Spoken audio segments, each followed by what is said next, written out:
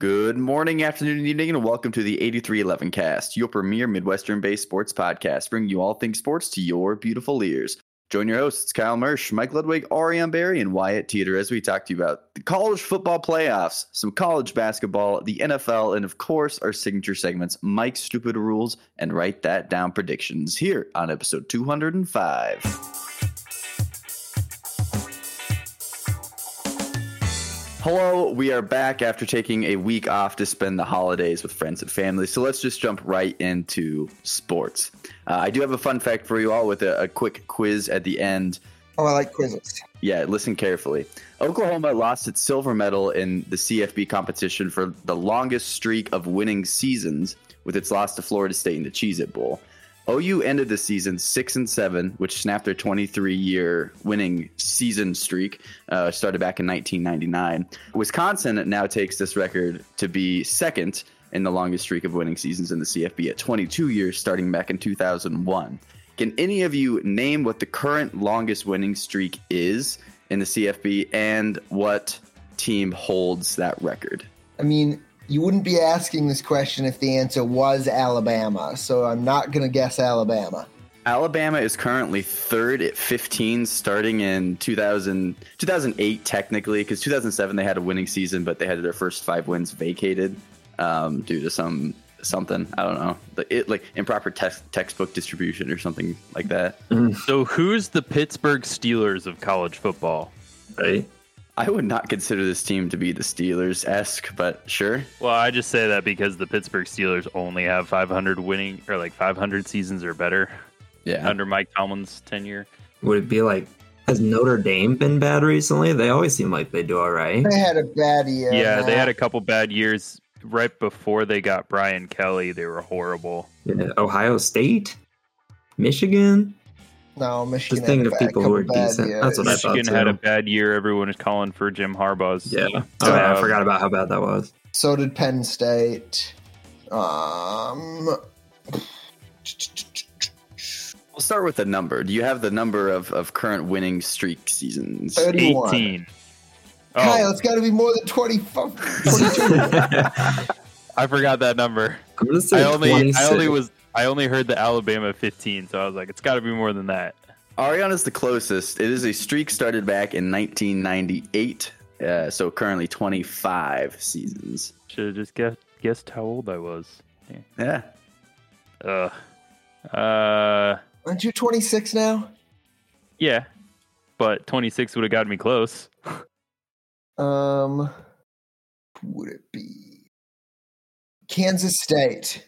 You're saying K-State? No, it's not K-State. Absolutely not. Well, what's your guess then, Kyle? I honestly don't. I don't have a guess. No guess? Anything from you, Ariane? I'm gonna say, I don't know. I'm gonna just stick with Ohio State. I don't know. All right, it is not Ohio State. It is the Boise State Broncos. Boise State. Boise State. I would not have guessed that. And I didn't do any research, but they probably have like the largest winning seasons to non-winning seasons in the CFB as well, just because they started in 1996 in Division I, so or 95. I did not fact check that, but in my mind that seems legit. So yeah, congratulations, Ariane. I'll give you the win because you're closest on the number of seasons. But I picked a state. As did I. You did, but yeah, nah. No, numbers don't lie. Kansas is closer to Boise than Ohio. That's true. That's all I got. The one thing I left out from the intro as well was happy belated birthday to Kyle. Our host Kyle's birthday was recently during our hiatus. So woo. Yeah. Yay, Kyle. Good job. One day ago when we record this episode. This is your celebration episode. Yay.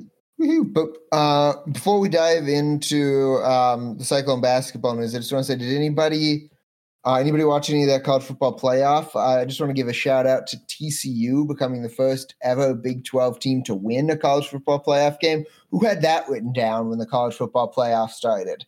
TCU would get the first ever win for the conference? Yeah, certainly almost no one. They started the season unranked, came into it. Pretty much every game people thought they were going to lose. They're doing it. For the record, I picked TCU. You did. You were the only one out of us that said they were going to win. I was happy to see him do it, though. I thought Michigan would overwhelm him, just finally the raw talent on the field would be better for Michigan over TCU, but clearly Turning the ball over 3 times don't help. Yeah, Granted, definitely doesn't TCU help. also turned the ball over 3 times, though. When are players going to learn not to just like run their mouth? What did they say? It was going to be Smash City or something? I'm like, that doesn't look very good now when you got your run game wasn't that great. They're talking about how if you play the 3-3-4, you're going to just get destroyed, and the Big 12 can't hang with the Big 10. It doesn't really look like that now. It was definitely somewhat of a surprising result. Those refs were not good either in that first game. They called a lot of questionable stuff, I feel like. Yeah, so let's talk about the 2 big ones, in my opinion, were the touchdown that was overruled, the first one for Michigan. Mm-hmm. Does anybody have any thoughts on that? Certainly looked like a touchdown to me. I didn't see anything on video to overturn that call, but my guess is what they did is that there were 2 angles that each showed a part of the play really well. And my guess is an angle we never showed stitched those 2 together, and that gave them the definitive that they need, right? There was one angle that showed where the ball was really well, but didn't show when he was controlling it. And there was another angle that showed when he was controlling it. And if you stitch those 2 together, it could have been obvious that he was short of the goal line. But again, I didn't see it, but that's got to be my guess. So it begs the question, Mitchell Schwartz, who is a longtime NFL offensive lineman, played for the Cleveland Browns, Kansas City Chiefs. He went on Twitter and posed the question, why in college are we still calling a player down if he is untouched and touches the ground?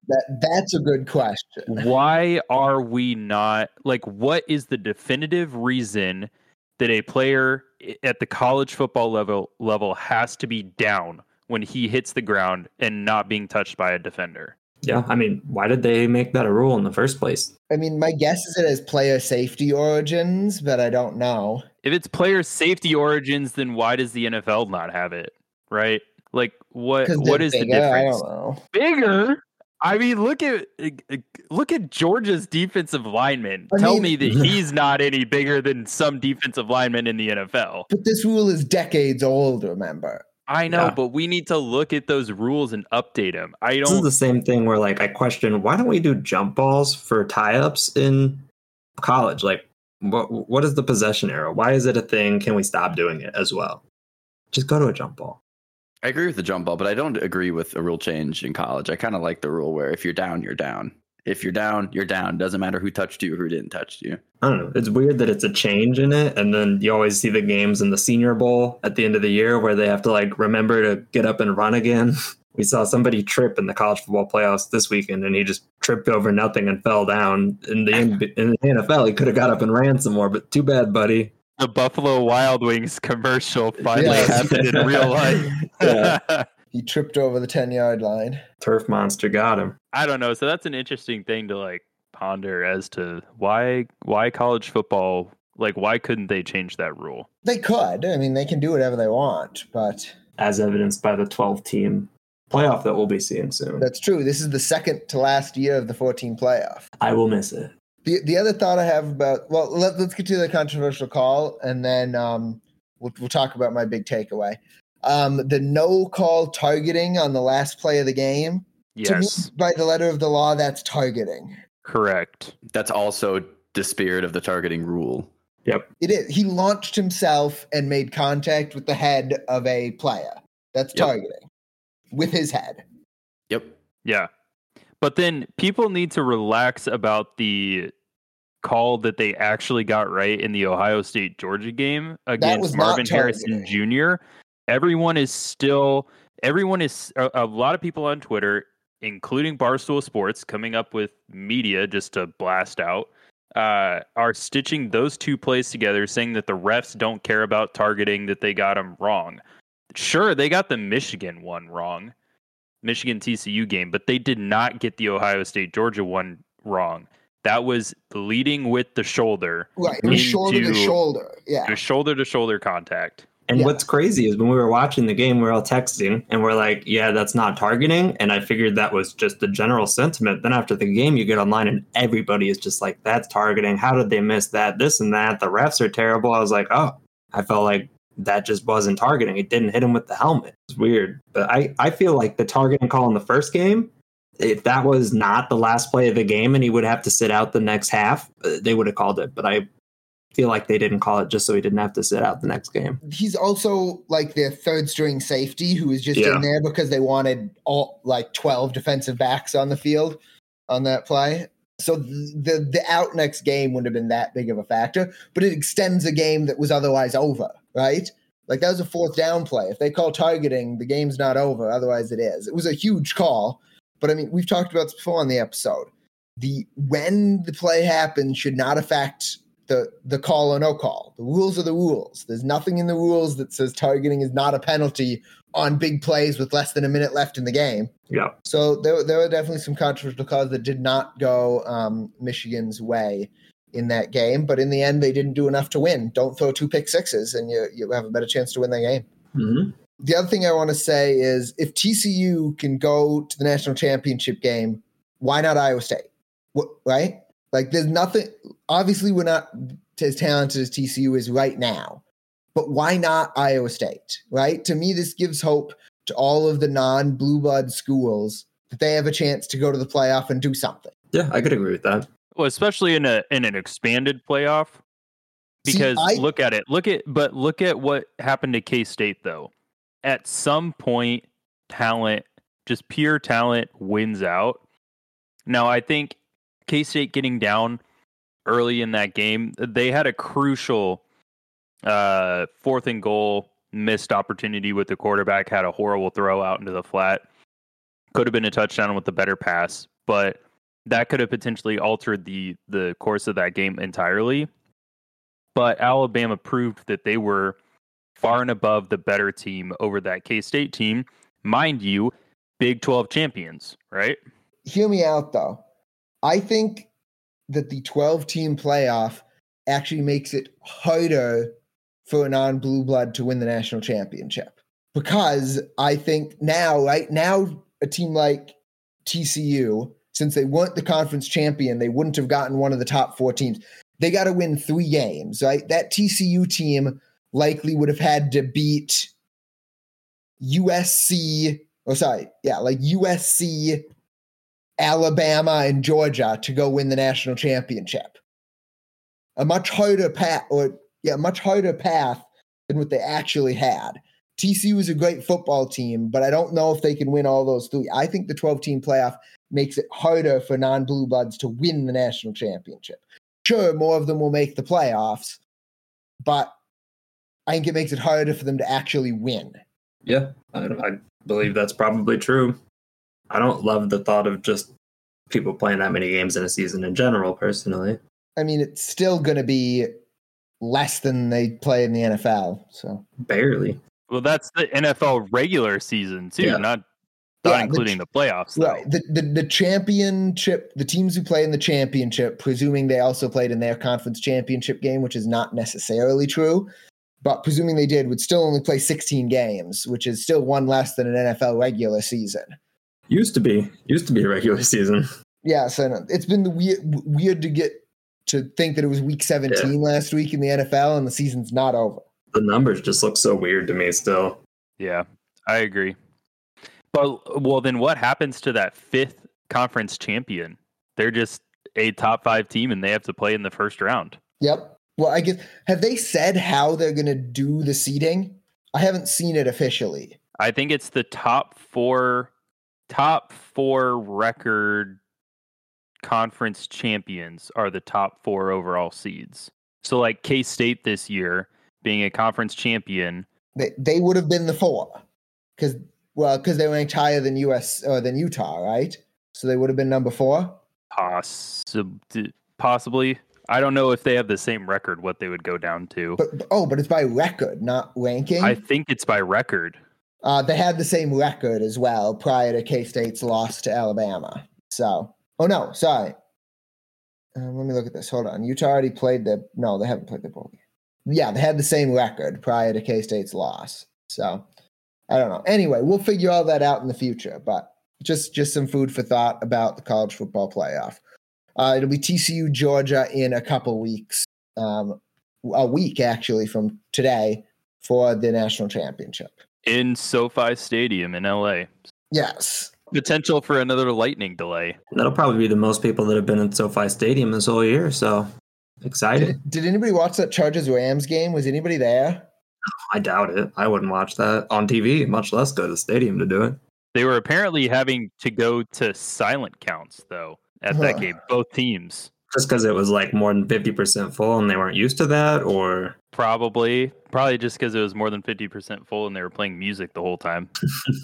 Yeah. Just piping in crowd noise. Yeah. Anyway, after that long tangent about the playoff, we'll finally get into what we actually wanted to talk about first on this episode, which is the Cyclone basketball teams. They are finally back after a long stretch off due to weather and finals week and Christmas break.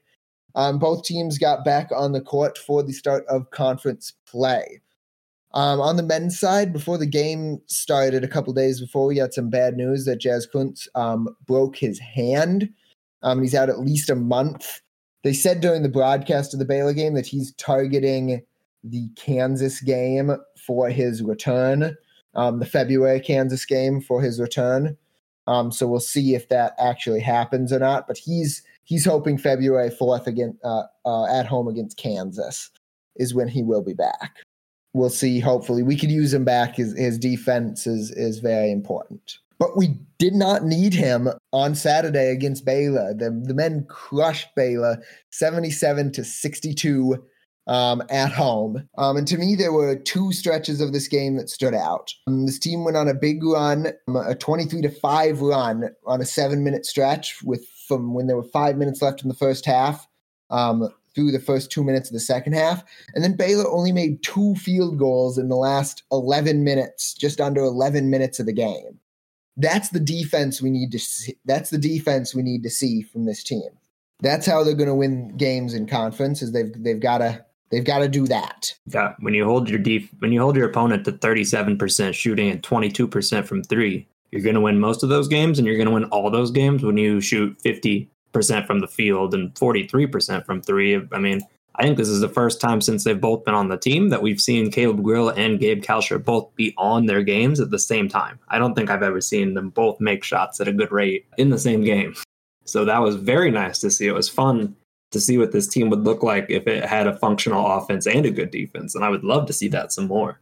I mean, that was my big thought, too, that Grill and Kalsher were both having good games. Like, Kalsher got off to the hot start, and then Grill, the first couple times Grill shot a 3, I just winced because I'm like, well, they both can't be on. Right. That's impossible. But they were both on in that game, which was quite good to see. Quite good to see. Other takeaways for that game, I don't think Trey King had the impact on that game that we thought he was going to have. He played 19 minutes, but he only took 1 shot. He did make it and did have 5 rebounds, which I think is going to be huge without Kuntz.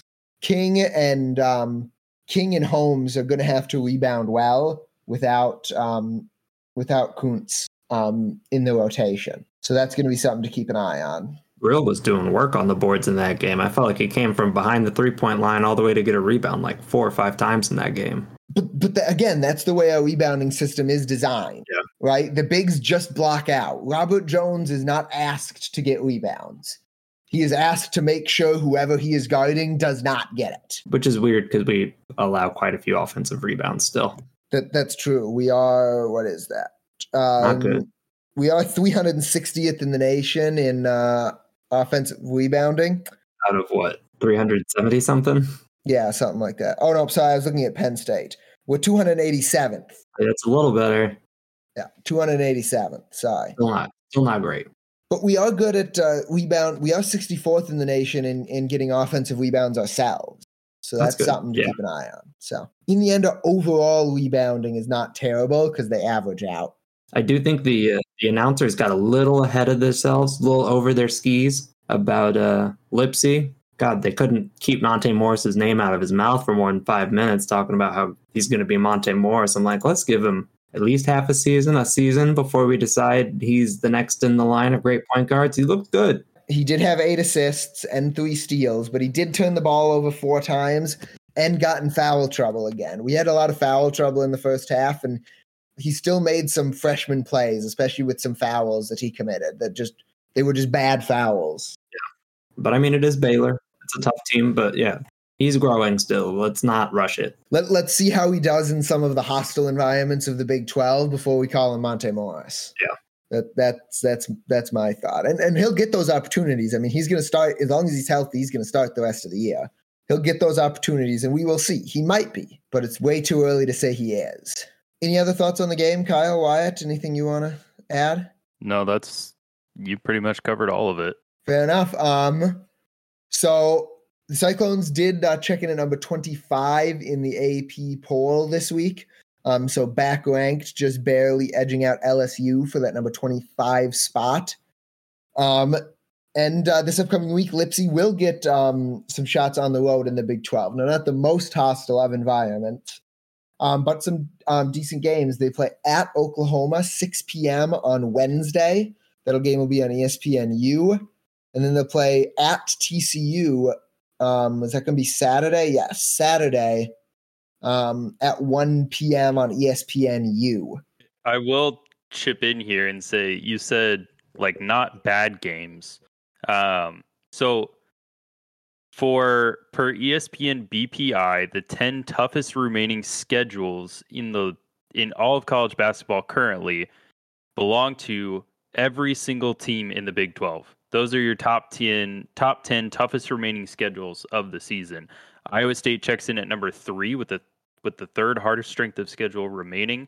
And those games, like these road games, while they're going to be like, they're not a road game at Texas this year or at KU, they are still going to be very difficult road games.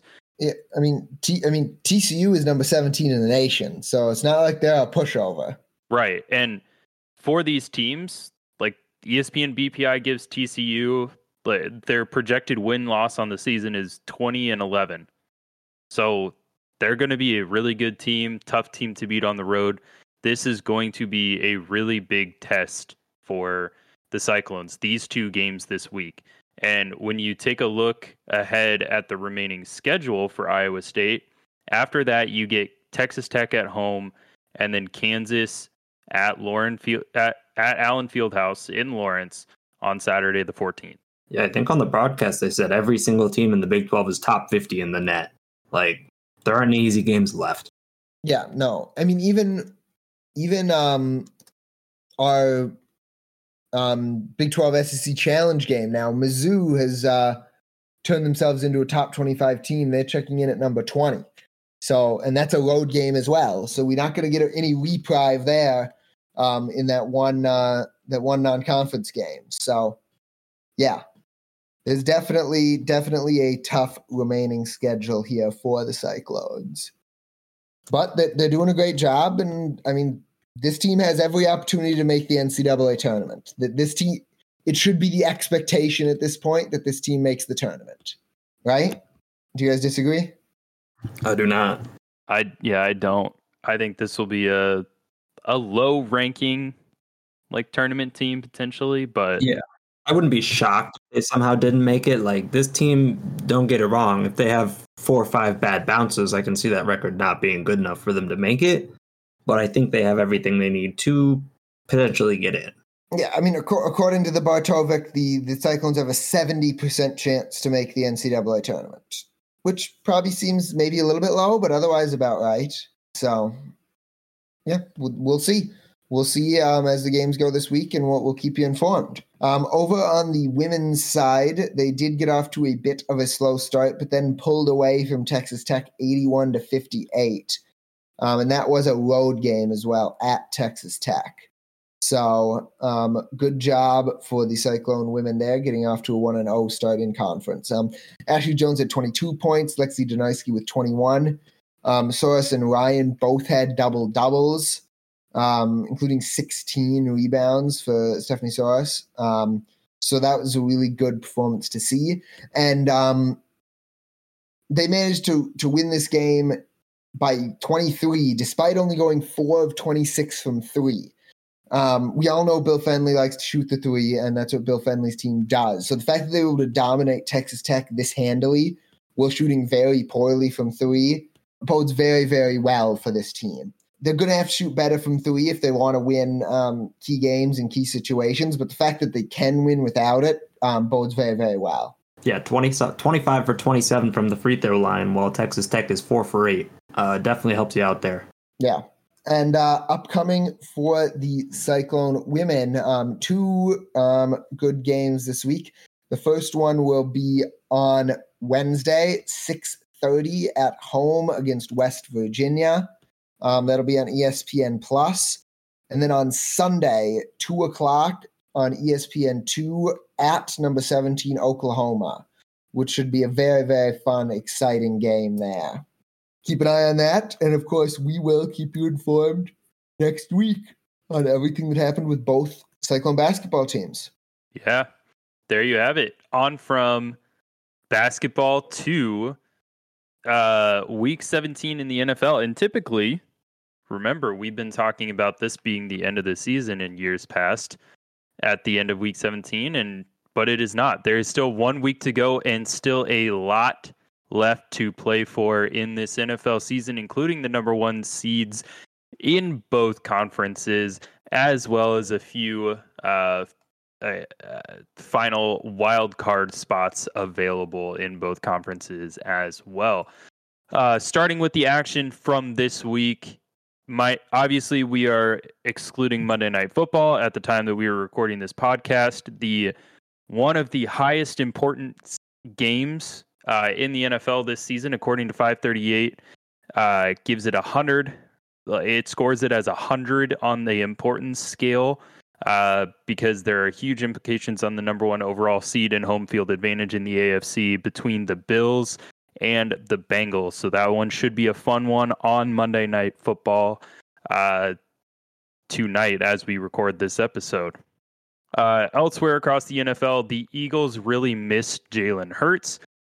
Since Hurts' absence, they are now 0-2. They've dropped a couple of games. They could have secured that number 1 overall seed in the NFC, but they have not done that just yet. There is still some clinching scenarios. Obviously, the Eagles can clinch it with a win versus the tie, or win or a tie versus the Giants. The 49ers are the only other team that are realistically able to clinch that number 1 overall seed. They must win versus the Cardinals, and the Eagles must lose to the Giants, which is possible. So something to watch out there for in the NFC with the Philadelphia Eagles. Speaking of the 49ers, Purdy and the 49ers win a wild one in Las Vegas. That all but canned the Las Vegas Raiders playoff hopes. It did. They eliminated with that loss. Which, crazy enough, they were still in contention when they went and benched Derek Carr going into this week of the season to start Jarrett Stidham. Now, had Derek Carr started, are we saying that the Raiders would have won and still been in contention for the final playoff spot in the AFC? No, we're not saying that. But it was an interesting development with the Raiders organization. Obviously, Derek Carr will probably be on the move this offseason and look for the Raiders to have a different starting quarterback other than Jarrett Stidham going into next season.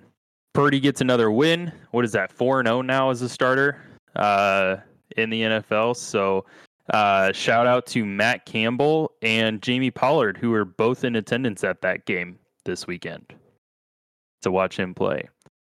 The Commanders needed to win this game, or this week, in order to keep their playoff hopes alive. They proceed to lose at home to the Cleveland Browns, who are already way out of the playoff hunt.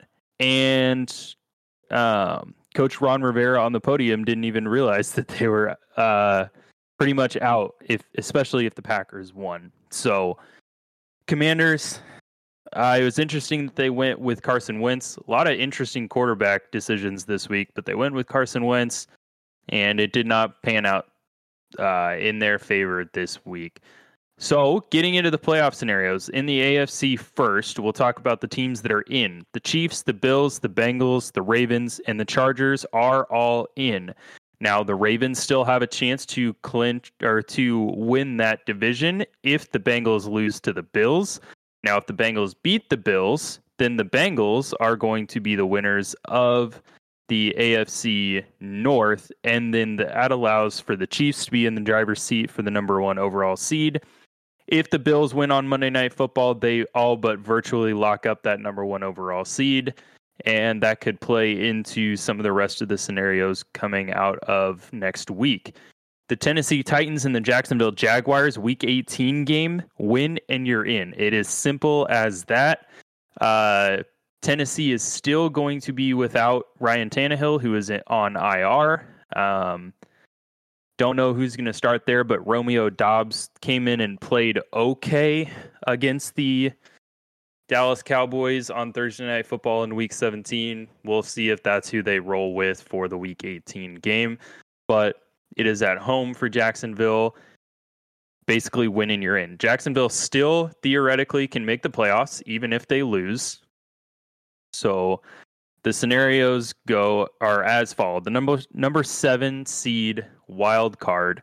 Jaguars can win or get the 7 seed with a loss to the Titans and losses by the Dolphins, Patriots, and Steelers. That would be the Jaguars are in the playoffs. Steelers can clinch that last spot with a win versus the Browns and a Dolphins loss versus the Jets and a Patriots loss at the Bills. The Dolphins can clinch with a win versus the Jets and a Patriots loss to the Bills. The Patriots can clinch that 7 seed with a win at the Dolphins, or the Dolphins lost to the Jets and the Steelers lost to the Browns. So 4 teams all in contention for that final overall wild card seed, but realistically 3, because the Jaguars should just go and win that game to lock up their division and get the number 4 seed. Over in the NFC, it's a little bit more straightforward. Packers were down and out, it seemed like a couple weeks ago. They have the best odds at making the playoffs out of the 3 teams who are all in contention. The Packers, you just need to win, and you're in if they beat the Lions. The Lions can clinch with a win at the Packers and a Seahawks loss or tie versus the Rams. And then the Seahawks can clinch that final spot with a win versus the Rams and a Packers loss or tie versus the Lions. So a lot of scenarios. Some teams need a lot of help. Some teams really control their destiny. So it's shaping up for an interesting Week 18 in the NFL. The NFL has actually announced a schedule change going into the week. Originally, all of the games were slated to be played on Sunday, but they have flexed the Chiefs and Raiders game from Sunday to 3:30 on Saturday. So that game will be played Saturday, January 7th at 3:30 on ESPN. And then the Titans and the Jaguars game, the game that holds a lot of significance for that for the playoffs in the AFC, that game will be at 7:15 on ESPN as well. So those games have been flexed a day early. All other games that week will finish up at 12 p.m. on Sunday. I assume there's going to be some 325 games in there, right? I would think that they're going to flex them. I think the NFL has the ability to flex them back. I think there could also be one Sunday Night Football game too. There will be a Sunday Night Football game as well, yes. All the other game times are still TBD. Basically every game, they didn't assign game times for Week 18 at the start of the year. So they're still dividing them up right now. ESPN got the first choice and took those. Well, maybe not the first choice because they probably would have taken Packers Lions as well. But at least got some choice and took those 2 games. The rest will get divided up based on opponent. And they'll also want to keep games that could affect each other at the same time generally. For example, the Seahawks, Packers, and Lions will probably all play at the same time. To hopefully avoid having a situation we had last year where both teams know if they tie, they both make the playoffs, which they didn't take advantage of last year anyway. But no, they didn't. They should have. So there you have it. It's shaping up for a very exciting Week 18 in the NFL. Yeah, Sorry to the Vikings though this week, who got dismantled by the Packers. they did. But if they were going to lay an egg sometime this season, I would rather have it been one of the last 2 weeks than in the playoffs. Are the Minnesota Vikings going to be the first team in NFL history to win like 13 games on the season and have a negative point differential? They currently have the worst point differential ever by a team with 13 wins, and it's not close. It's by about 15 points or 50 points. Yeah. So Yeah. This is one of the worst weeks of the season because we just get, headline after headline of how people are breaking records, and they have one more game than everybody else, so it's not that surprising to me. So I do appreciate Justin Jefferson just taking the week off, so we don't have to worry about that extra game. He barely did anything that game. He's like their whole team. he did not have a good game. That is for sure. It did not help that TJ Hawkinson dropped a bunch of passes early in the game that could have changed it anyway. A lot went wrong. A lot went wrong for the Vikings in that game. They had their center for most of the game had never been a center before in his NFL career. There were at least 4 instances where he just didn't snap the ball and everybody else moved. That's good. not good. That's not great. For the As the third string center, you got 2 jobs: snap the ball and don't get absolutely run over. You don't have to be great; just snap the ball and don't get absolutely run over. and hopefully you snap the ball to a relatively repeatable area. Yes. So Yeah. but Patrick Mahomes did have to get over 5,000 yards this season. It was the second time he's ever done it in his career, but he made sure that he got that done by game 16 of the season, so that people didn't say, "Oh, he got over 5,000 yards passing because he had an extra game." Yeah. Count it. So there you go. That is a good thing. Thank you for filling us in on everything in the NFL this week, Kyle. We'll look forward to your Week 18 breakdown, and we'll do our playoff predictions next week as well, I think, right? Yeah, we'll definitely have to do that because then we'll have the final playoff bracket. We will know the playoff bracket by that time, yes. All right. So, for Mike's Stupid Rules this week, we're going to actually go to basketball. We're going to talk about a play that I saw in the Minnesota-Chicago State game from about a week and a half ago.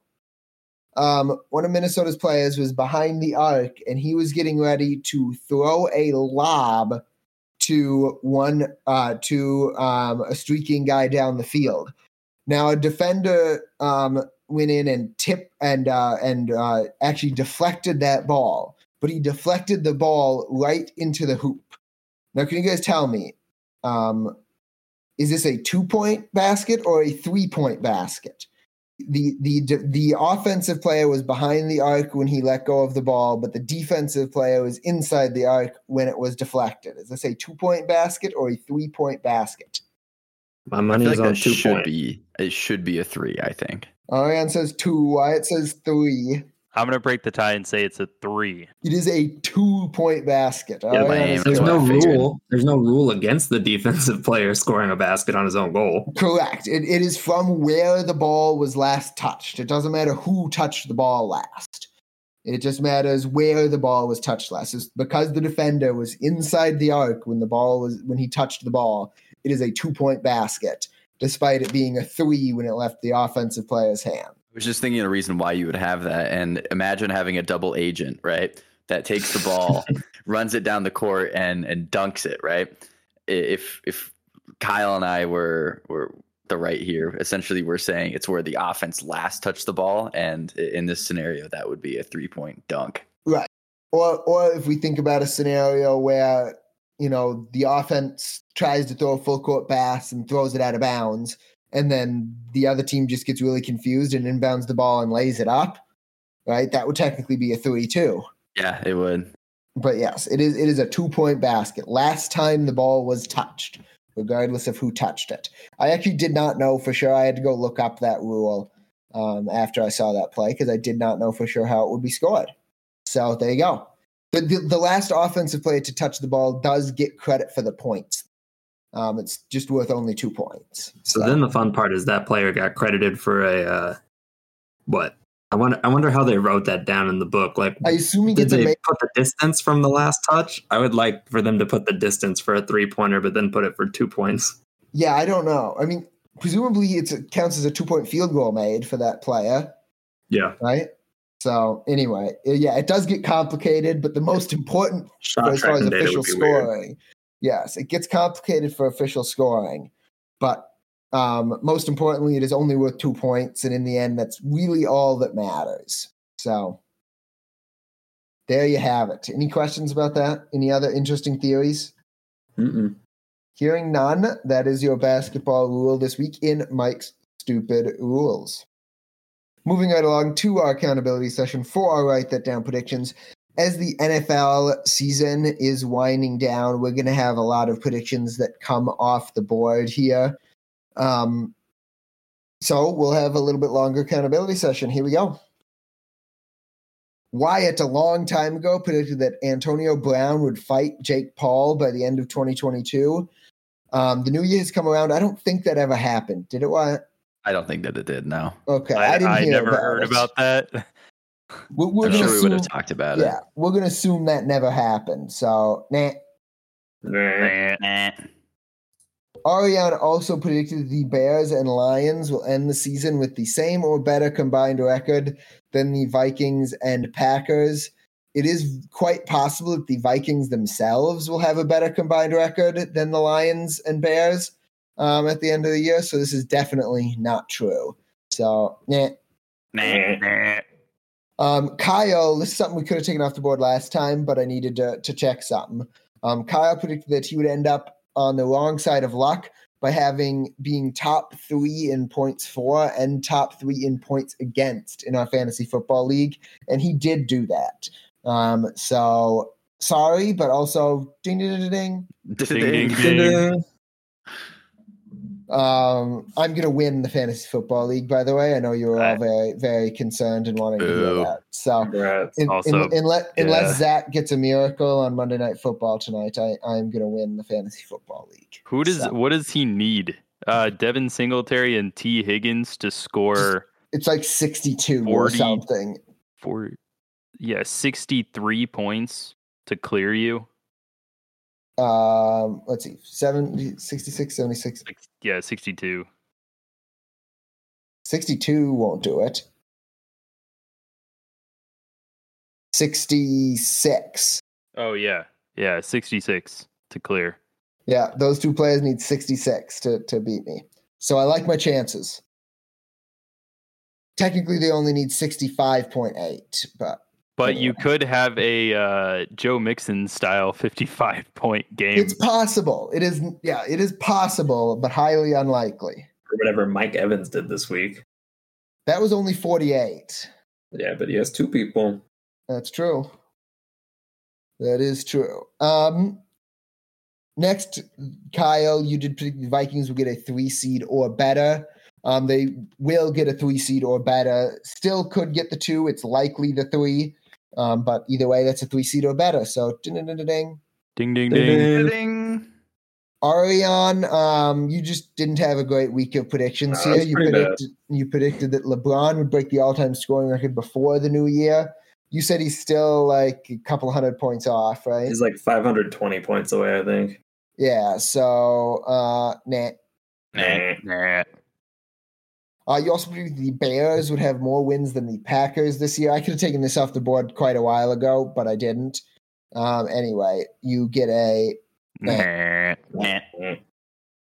Kyle, in what was a very good week of Write That Down predictions for you, you also predicted the Bucks would win the division and have a record of 9-8 or 8-9. They clinched the division and have an 8-8 record. So, I mean, I guess technically I shouldn't take this off the board. They could tie, right? Oh, Yeah, they could. All right, We'll have to wait. this is premature. I apologize for putting that one in there. That is premature. They could stupid. tie. If they tie, I'm going to handwrite a letter to the Bucks organization. They could tie. All right, I took that one back off the board. Sorry, I was premature on that one. I don't know what noise to make for that. Eh? Like the Tim Allen Home Improvement. Yeah, I was gonna say. Mm-hmm. And the last one was another bad one from Ariane. He said this was 2 weeks ago on Monday. Said that Baker Mayfield would become 2-0 that night with the Rams. I believe they got absolutely obliterated in that game. Yeah, they got ran out of Lambeau. Yeah, so Ariane gets a nah. Nah. There you go. That is our accountability session. We'll have lots more next week after the end of the regular season, I'm sure. But for now, I will start putting things back up on the board, and I am going to predict that the Bucs win their first playoff game. It is likely against the Dallas Cowboys, but it could still be against the Philadelphia Eagles. What did we give me for predicting the opposite? That that they would lose their first playoff game? Yeah. You predicted the Cowboys would lose their first playoff game, not the Bucs. Oh, the Bucs. Well, so that's the same prediction. Yeah. It's most likely the same prediction, but the Cowboys still have a 6% chance to win their division, in which case the Bucs would play the Eagles.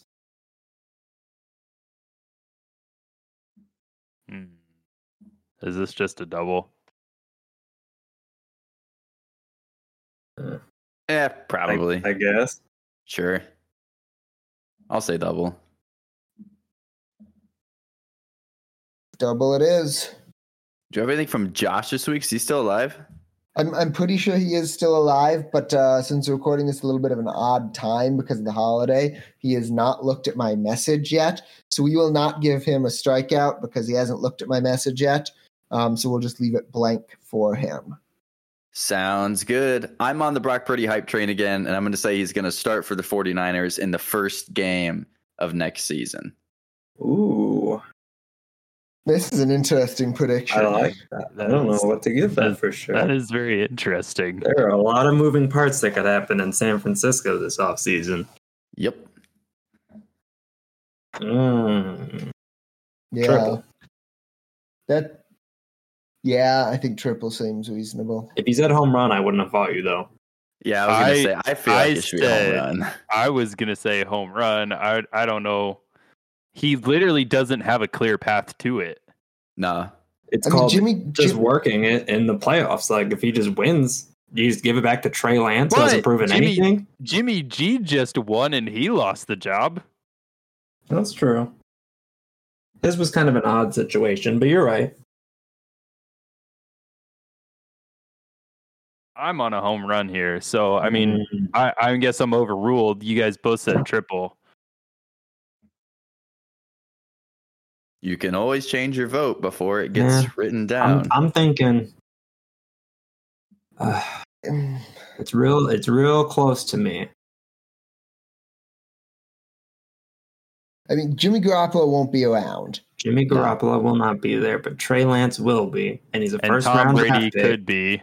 Yeah, maybe. They're not going to bring in Tom Brady. Yeah, they could. There's a non-zero possibility of that. There's also a non-zero possibility of Jimmy Garoppolo being there, but it's not going to happen. No, it's non-zero. He's not. Yeah, it's non-zero. You're right. It's more likely for Tom Brady to go to the 49ers than Jimmy G. I'm going to stick with a triple. He's going to light up the world all the way through the playoffs, and then they're going to try and ship off Trey Lance instead because they can get more draft compensation for him. Necessarily lighting up the world right now, but he's lighting up my world. He's winning. He's lighting up the world for, an undrafted rookie. He got drafted, Mr. Irrelevant. Sorry, you know what I mean. Basically undrafted. Almost undrafted. Mr. Irrelevant. I'm sticking with it. All right, Mike, what do you got? What are you saying? I'm sticking with triple. All right. I'll take a triple without complaint. Sorry, Wyatt. I fought for you. It's all good. I think it should be a home run, but I'll take a triple without complaint. What do you have to write down, Kyle? This is going to be easier for you. Everyone just go look at 538 NFL. The Lions beat the Packers this week. Aaron Rodgers gets to cry his sorry little butt back to his ayahuasca fantasy land. ESPN's FPI has the Packers at a 66.4% chance of winning. So basically 2/3. Yeah, 538 has... Got to scroll down to find it. has the Packers with a 61% chance to win. So slightly worse, but about the same. So single, double, probably double. Yeah. Yeah. Yeah, it's fine. Double it is. What do you got, Ryan? I am going to continue my season-long trend of being a hater, and I'm going to say that the Vikings do not win a playoff game this year. So the Vikings are highly likely to have their first playoff game at home against the Giants, for what it's worth, this year. That's a rematch, right? Yes, they beat the Giants just last week in week 16, I believe. Walk-off field goal. Yeah. As they like to do. Aren't the Giants one of like the luckiest teams right now in the NFL? Yeah, number one, I think. Either them or the Jets. Yeah, I don't know how it's updated after this week's games, but yes, they were one of the luckiest. For what it's worth, 538 at the time gave the Vikings a 71% chance to beat the Giants. But they're only a favorite over the Bears this week? Like 1.5, but there's a decent chance that the starters don't play. So there's that.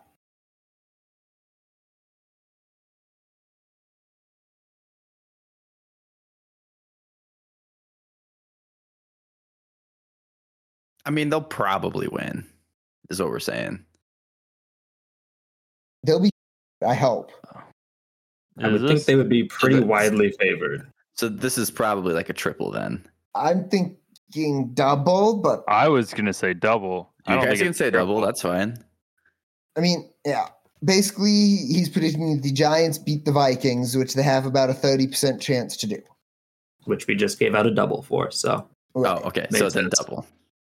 I missed the percentage point there. Also double then, yeah. I'm in agreement. With 3 doubles and a triple, that concludes our Write That Down prediction segment, which means we're at the end of the episode. Thank you so much for dropping by this week's episode of the 8311 Cast, episode 205. From now until next week's episode, be sure to check in with our social media pages at 8311 Cast on both Instagram and Twitter.